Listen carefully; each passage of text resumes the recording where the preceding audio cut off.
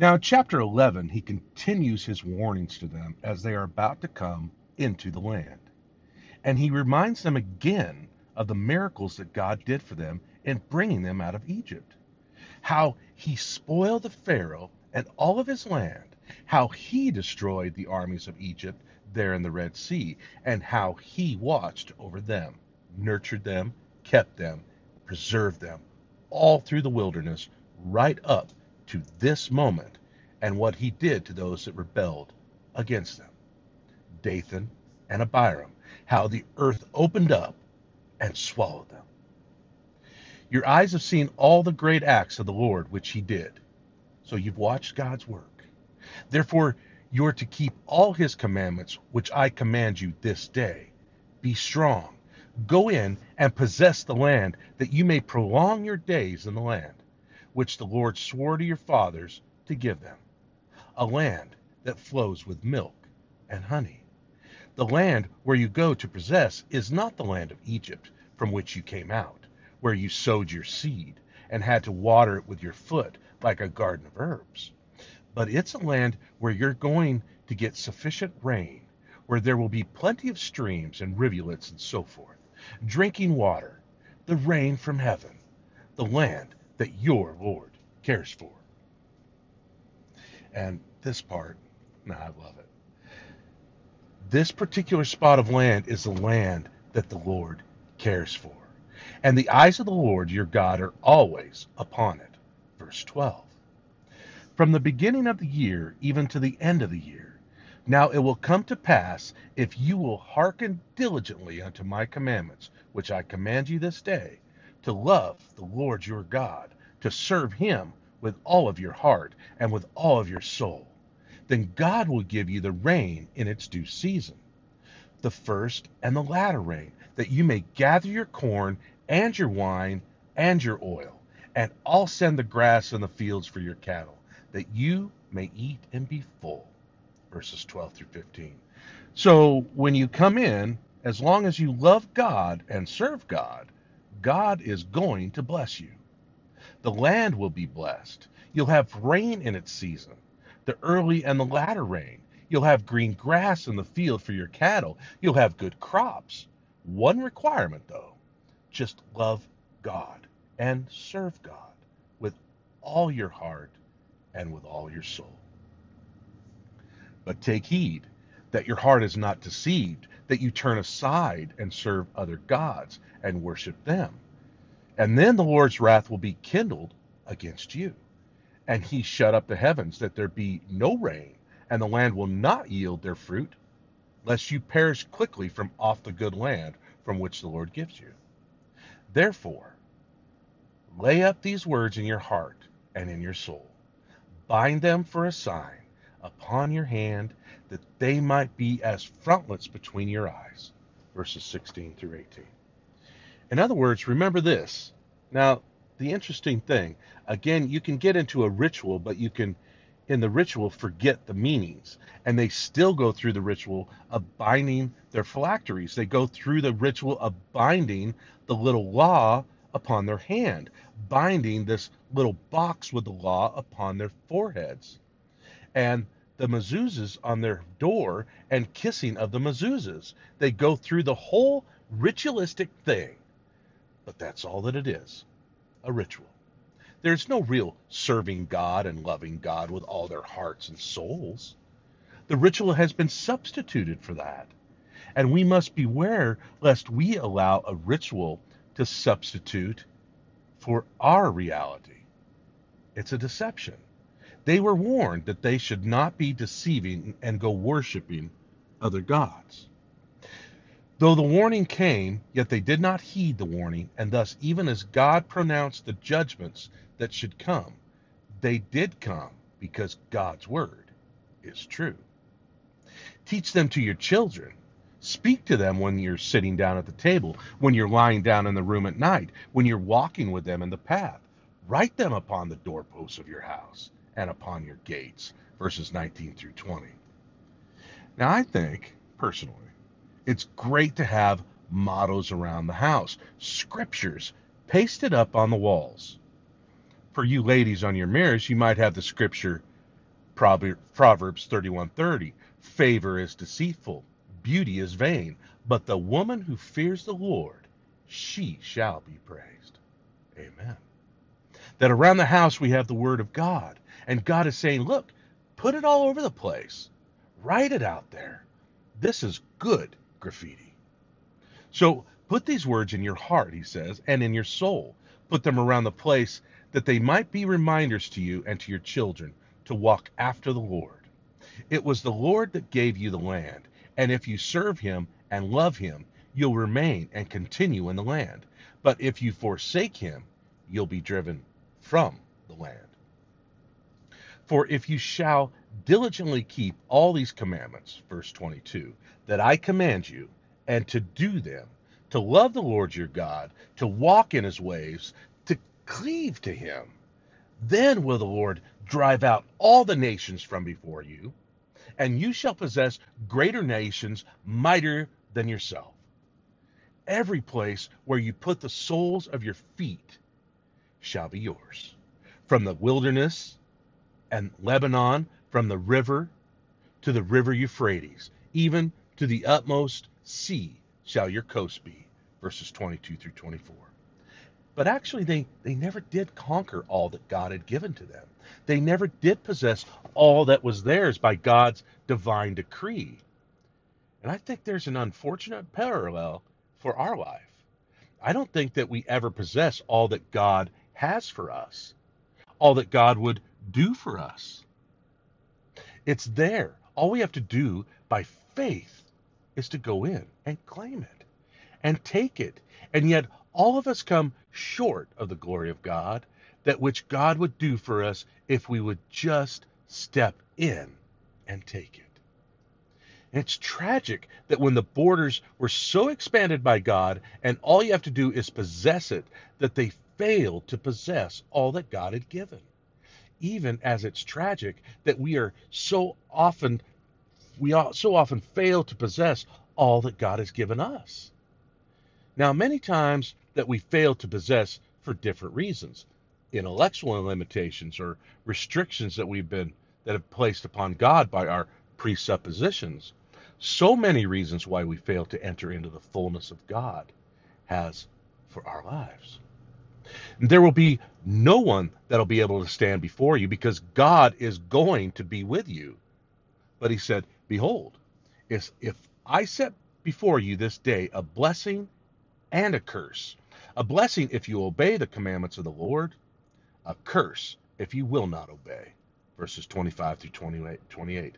Now that's always the way that it is. God sets before you the blessing and the curse. It's your choice. You can choose the path of God's blessing in your life, or you can choose the path that'll lead you to God's curse upon your life. Now, it isn't that God curses you. It is the curse that is already on that manner of life.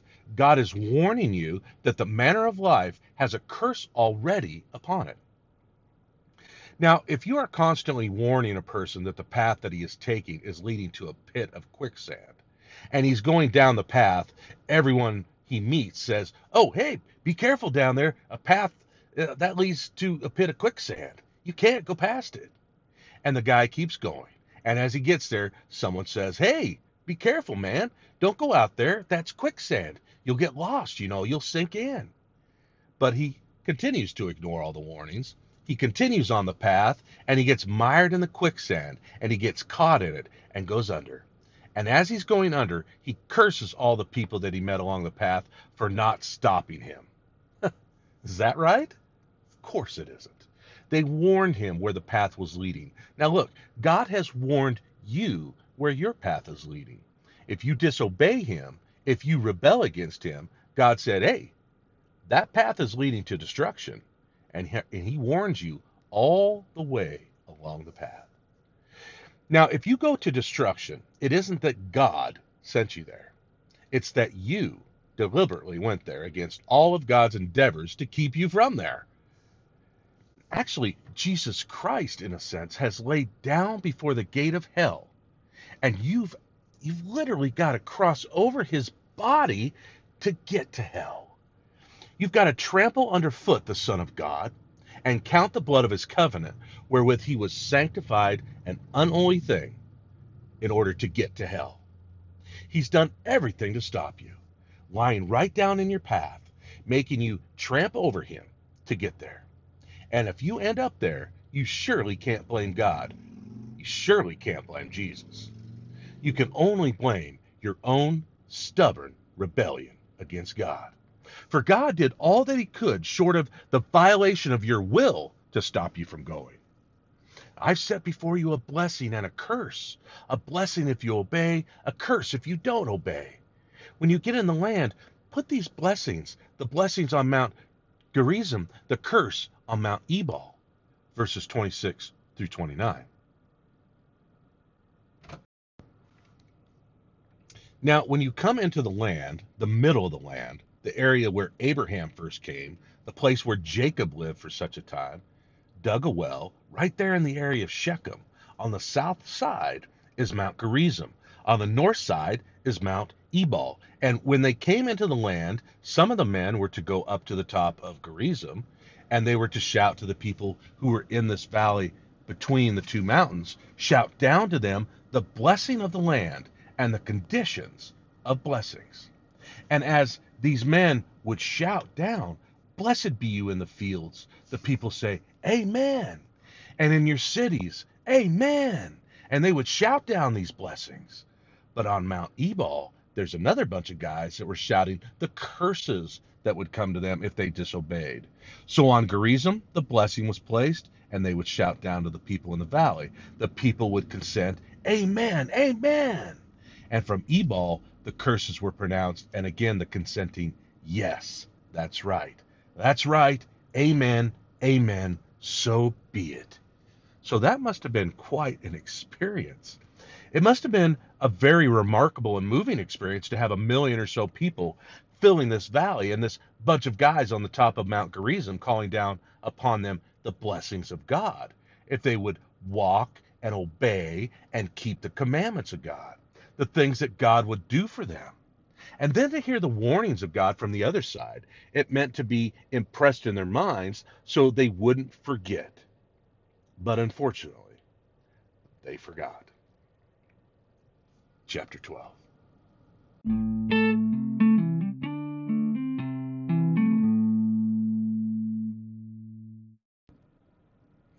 Now, in chapter 12, he gives the conditions whereby they should enjoy the blessings within the land. And first of all, they are to utterly destroy all of the places where the people that inhabited the land worshipped. They were to destroy all of the groves, all of the high places, all of the altars, all of the gods that they served.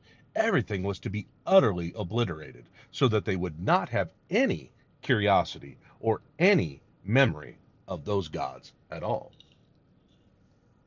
Overthrow their altars, break their pillars, burn their groves with fire, cut down the graven images, and destroy the names of them out of the place. You shall not do so unto the Lord your God, but unto the place which the Lord God shall choose out of all the tribes to put his name. There shall his habitation be, that you shall seek, and here you will come. Chapter 12, verses 3 and 5.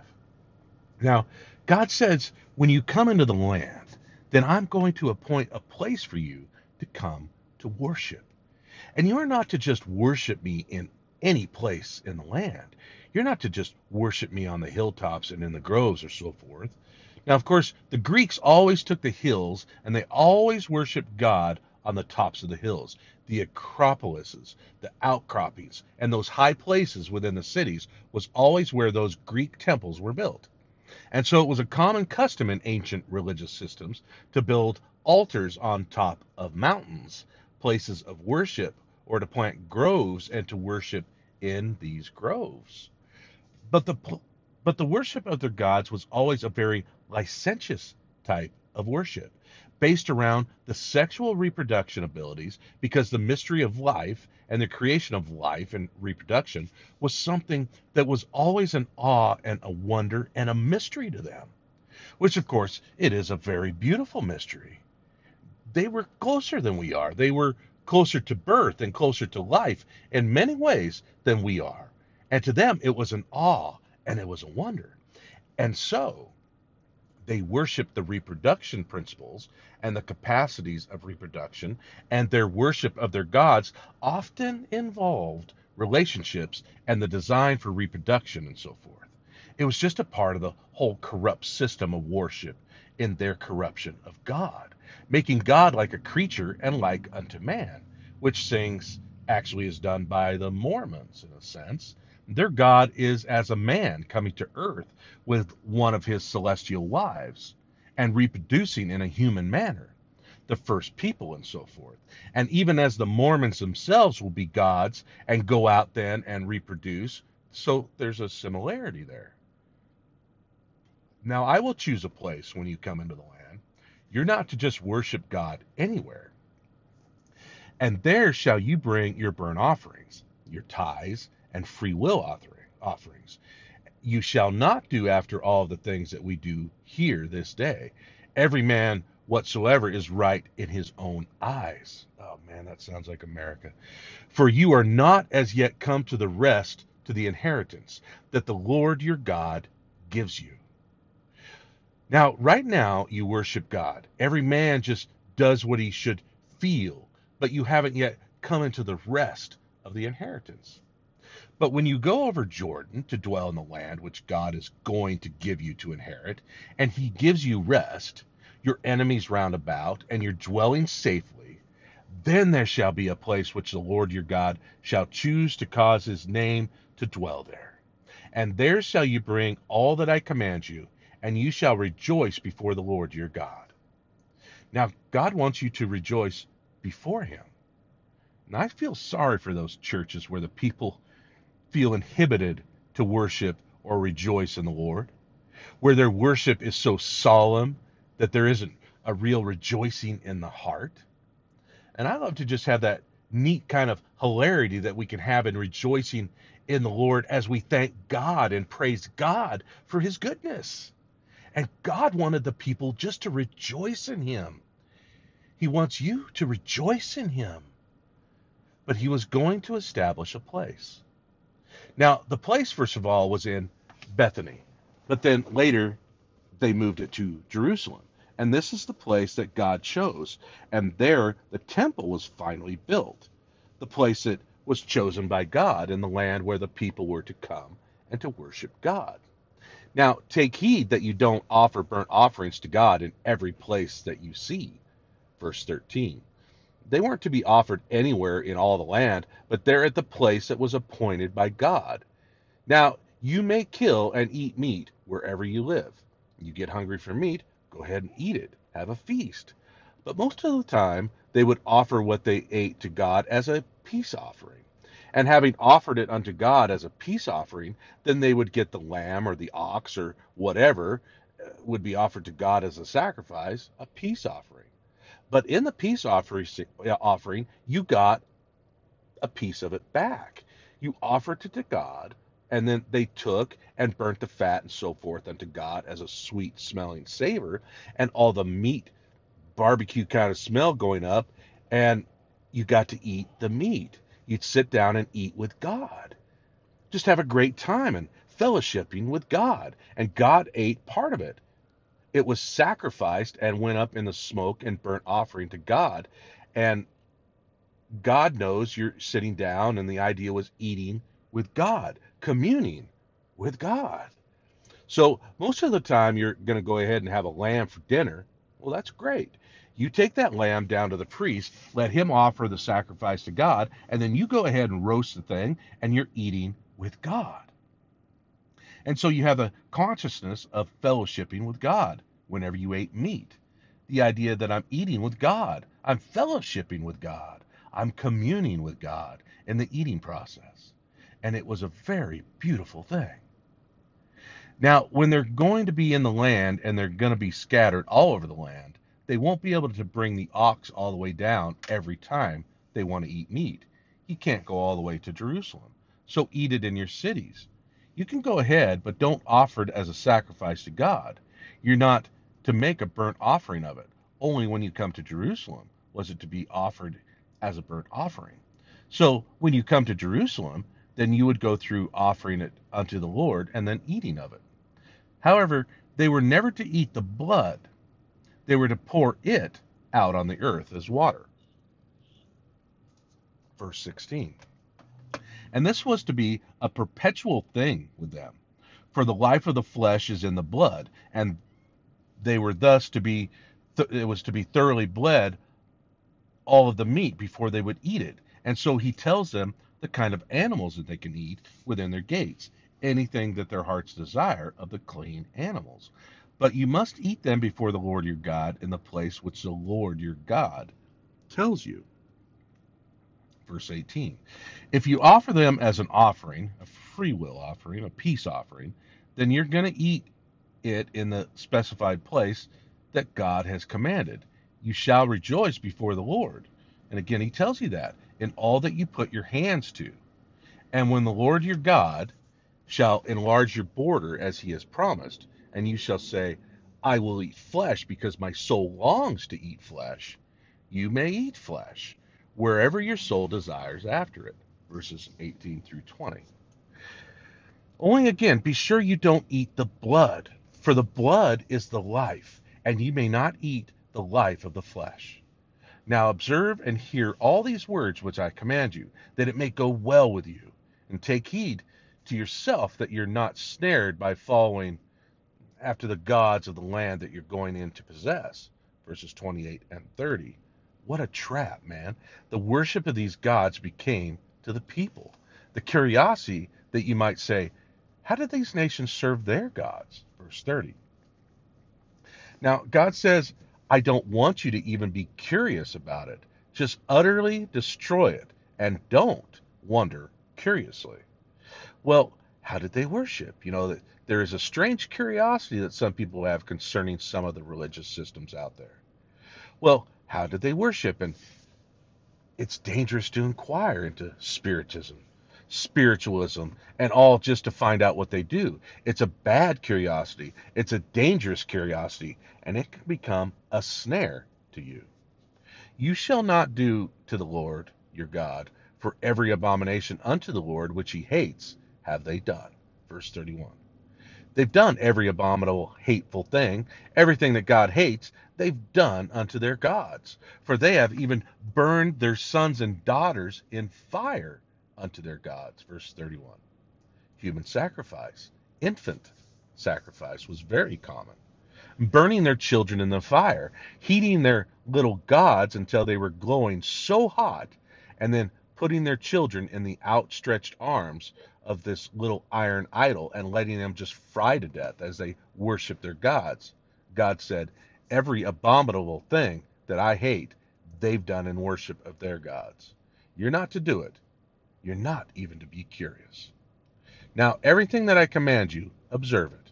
You shall not add to it or diminish from it. Verse 32. Now, over and over, God warns us about adding to or taking away from that which he has commanded.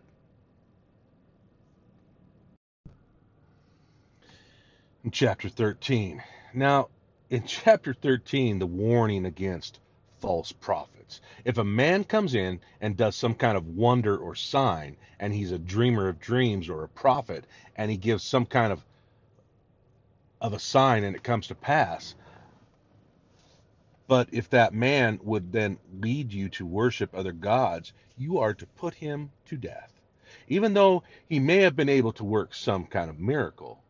Now, let me say that there is a strange fascination that we seem to have toward supernatural things.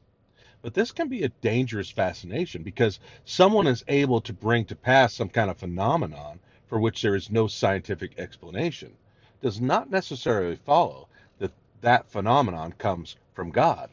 Satan is a deceiver, and he is able to create all kinds of spectacular phenomenon. Thus, we are not to be drawn to phenomena and use phenomena as a criteria for truth. The person who is seeking after miracles is on dangerous territory. For when the Antichrist comes, he is going to come with lying signs and miracles that he's able to work before the people. There is an unhealthy absorption in miracles in many people's lives. You need to become thoroughly absorbed in Jesus Christ. There you'll have no problem. You'll see the miracles that he'll work in your life, the miracles that he'll work through your life. But we should not really be putting a lot of emphasis and attention and concern in the seeing of miracles, for Satan is able to use them as a tool to deceive us. So here were prophets, and they were able to give a sign or a wonder, and they would come to pass that they would lead them to worship other gods. And the Lord said, put them to death.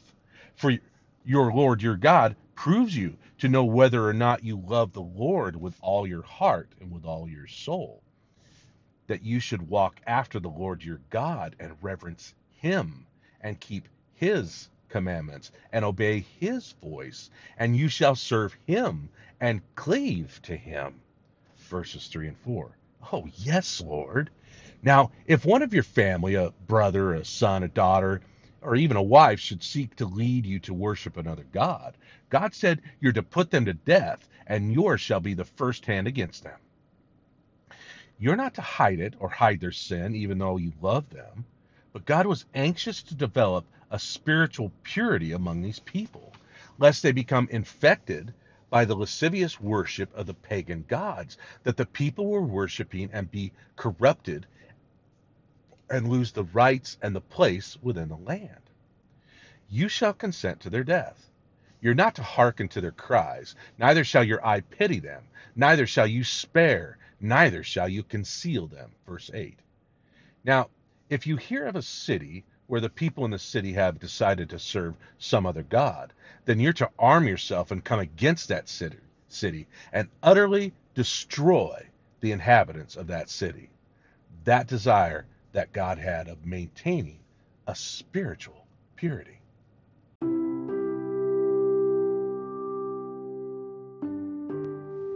Oh God, that we would be people that want to maintain a spiritual purity, Lord. Father, our current world is so messed up. Lord, it is so difficult to navigate these waters. Yet, if we look at your light and we see you, Lord, as the lighthouse, that we might be able to navigate the rocks in these muddy and dangerous waters. Father, we love you so much. And Lord, we try so hard to follow you. Father, keep our hearts hot toward you, and keep our hearts hot toward your word, so that we can live lives that are hot towards God, that can help other people see the loveliness and the beautifulness of God, that they can see their need for salvation, that they can see their need for a new life. Father, we thank you for your Son. We thank you for Jesus, who gave his life on the cross to save us from our sins, so that we, in our belief and our faith in Jesus, could have eternal life in heaven. Father, thank you. In the name of Jesus we pray. Amen.